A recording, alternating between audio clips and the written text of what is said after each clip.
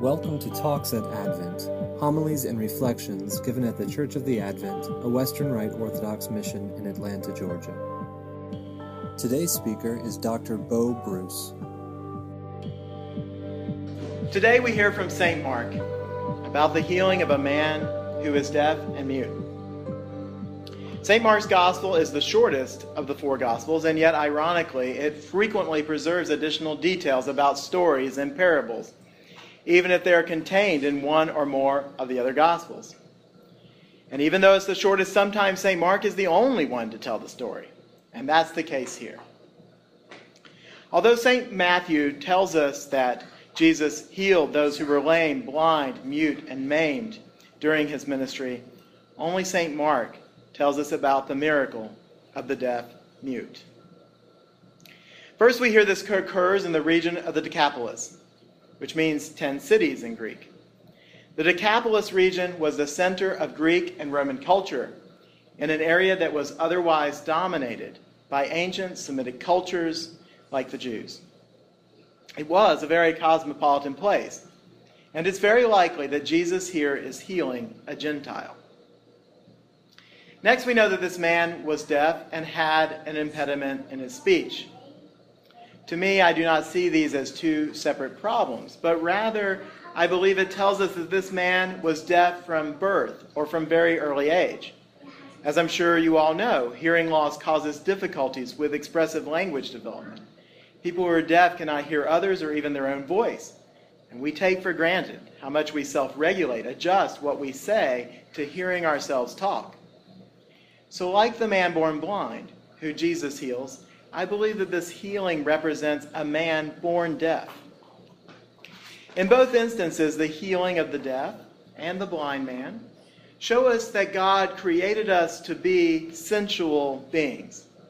I use the word sensual here merely as the adjective form of sensory for our senses, not for the indulgence or gratification of or devotion to those senses. But it's important to know that God created us with our senses of sight, hearing, smell, touch, and taste. And in this miracle, he restores one of those senses. And we see a clear confirmation of this because God himself restores both the blind man and the deaf man's senses fully. To be as we were created to be, those senses are supposed to be working, acting rightly and in balance. We should be using our senses to bring us closer to God and to experience his good creation, to see where it's not right, and then take action to restore it to order. Some may even think this deaf man had it good. How often have you failed to guard your ears and let detrimental gossip come into them that you could not wait to spread to others? How often have you heard something that did not edify your soul on the news? How often have you let music you listen to fill you with thoughts that led you to sin, rather than to a closer relationship with your God? Likewise, how have you allowed your eyes to pollute your soul, or used your mouth to hurt your neighbor? Maybe being deaf, mute, and blind wouldn't be so bad after all. Then we could be holier, right?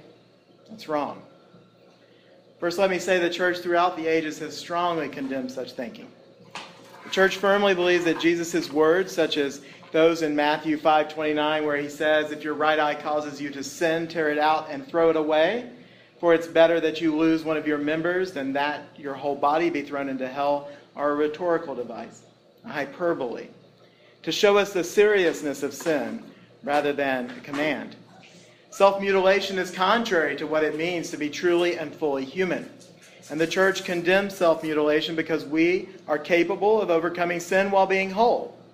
And even in the case of Jesus' hyperbole, anyone knows that just cutting out your eye will not prevent you from falling into lustful sins. Second, you also know that people who are in sensory deprivation for long periods of time have negative experiences. In fact, various techniques of sensory deprivation are used as torture. In fact, here in the story, we hear that Jesus sighs deeply, or even groans, depending on the way you want to translate. This groan is for the deep disorder that this man's condition represents, a sign of the devil's temporary control in this world. That said, many of us could use more silence, more isolation, more time to build our senses to listen to the quiet voice of God. And finally, in this story, we see that Jesus uses physical matter and touch to bring about his healing. He doesn't just think about it or pray about it.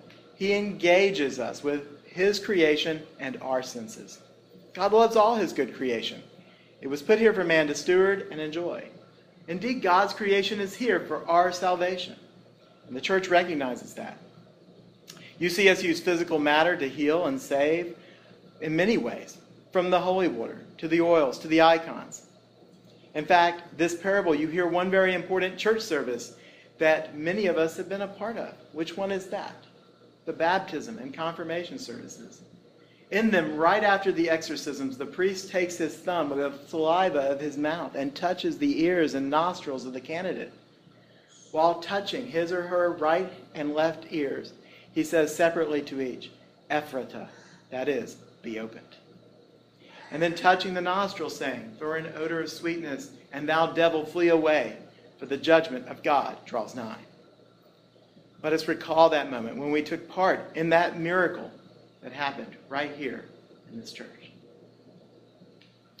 So here we learn what this story means for us and our situation. Did we recognize our deafness when we came to church today? Are we listening to God? Beyond our initiation and illumination, the church provides many opportunities for us to open our ears and our mouths to the glory of God.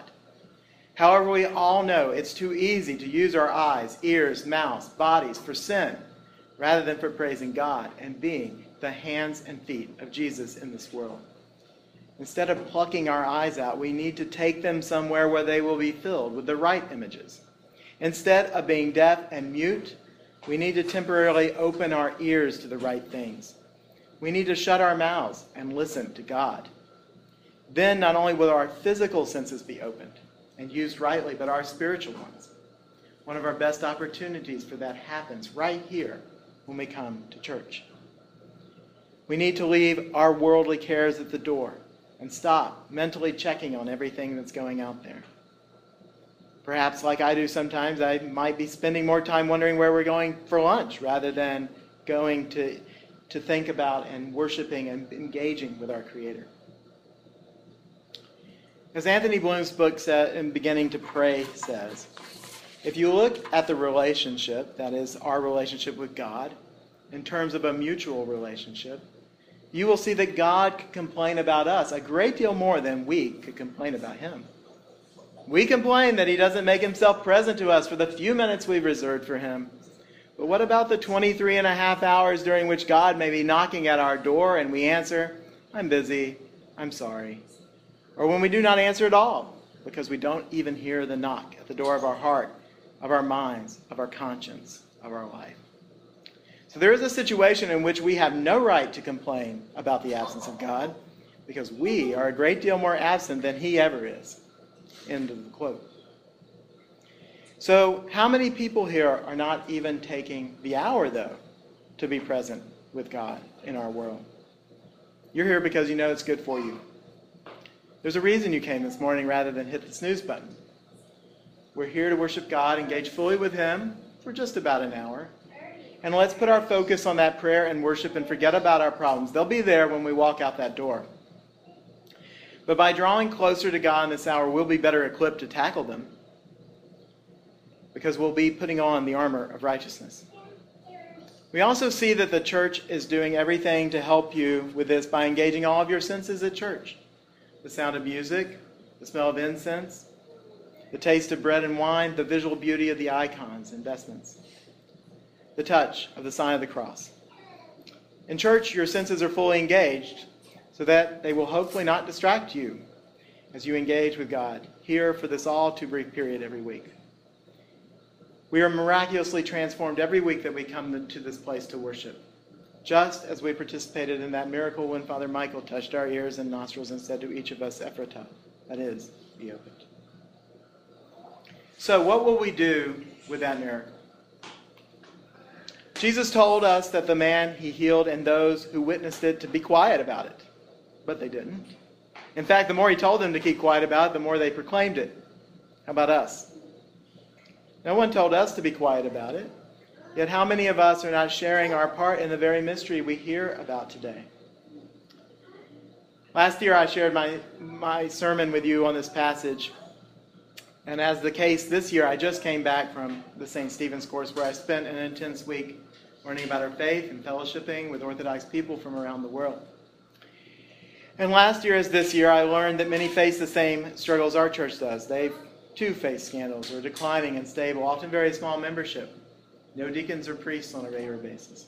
But they're committed to surviving just as we are, and none of them have the advantages we have. That's to be situated in one of the largest cities in the U.S. So what are we going to do? Well, last year I shared a post with you from Father Andrew Stephen Damick that he was talking about the most effective outreach strategy for churches. He made a note from Peter Wagner's Church Growth, the State of the Art, that 2% come because of advertising, 6% because of evangelistic outreach, 6% come as the result of the work of the pastor, but the remaining 86% were brought by a friend or relative. Furthermore, he quotes statistics from backtochurch.com. Did you know that 82% of the unchurched, the nuns, say that they would come if invited? Did you know that only 2% of church members, though, invite someone to church in a given year? And did you know that 70% of the unchurched have never been invited in their entire lives? I don't know how many of you followed my advice last year that came from Father Damick, and here I'm going to quote him. Think of at least one person you know who isn't in church. Make him or her a spiritual priority this year. Pray every day for that person, and when the time is right, give the invitation. Statistically speaking, they're probably going to say yes. And when you make the invitation, don't say, you should come to church with me sometime. Sometime is no time. Say, we're celebrating the Divine Liturgy this Sunday at 10 o'clock at my church. Can I pick you up and bring you with me? I know that one of my friends did exactly that many years ago. And it was a big part of getting me back to church and putting me on the path that puts me here today. And I know that I have not done all that I could in the last year to make good on following Father Damick's advice, even though I know it works, because it worked for me. And even if you have invited people to church in the last year, it's time to do it again. So let's think of one person we'd like to invite to church this week. Maybe it's one of your own family members you'll see over barbecue tomorrow. Perhaps it's a friend. Maybe it's someone who used to sit next to you in these very pews. Perhaps it's someone you haven't even met yet. But if our ears have been opened so that we can hear the true faith, see the true light, and receive the heavenly Spirit, we need to share it. How could we keep it inside? How could we listen to Jesus tell us to not share this amazing story of the good news of the gospel? And obviously inviting people isn't the only thing we can do as a parish. We have lots of work to do, and we need everybody's help and energy. I believe a lot is going to happen in the next year. I found people when I was up at St. Stephen's who want to help us in any way they can, but we need your help too. And for some of you, it may just be showing up. For others, it may mean finding a way to serve in some small way or some bigger way. Jesus conquered the world, starting with just his small band of 12 people. And if nothing else, we all have to continue to work to make church, our Christian faith, the center of our lives. Nothing else is more important to us because this is where we find restoration, healing of our bodies, spirits, and souls to eternal life. And when we're living as Christians apart from this world, we'll speak to our neighbors in ways we can only begin to imagine. It will, as it did in the early church, bring flocks of people to our doors.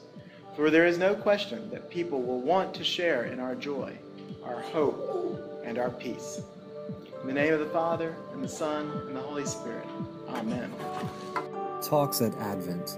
Homilies and reflections given at the Church of the Advent, a Western Rite Orthodox mission in Atlanta, Georgia.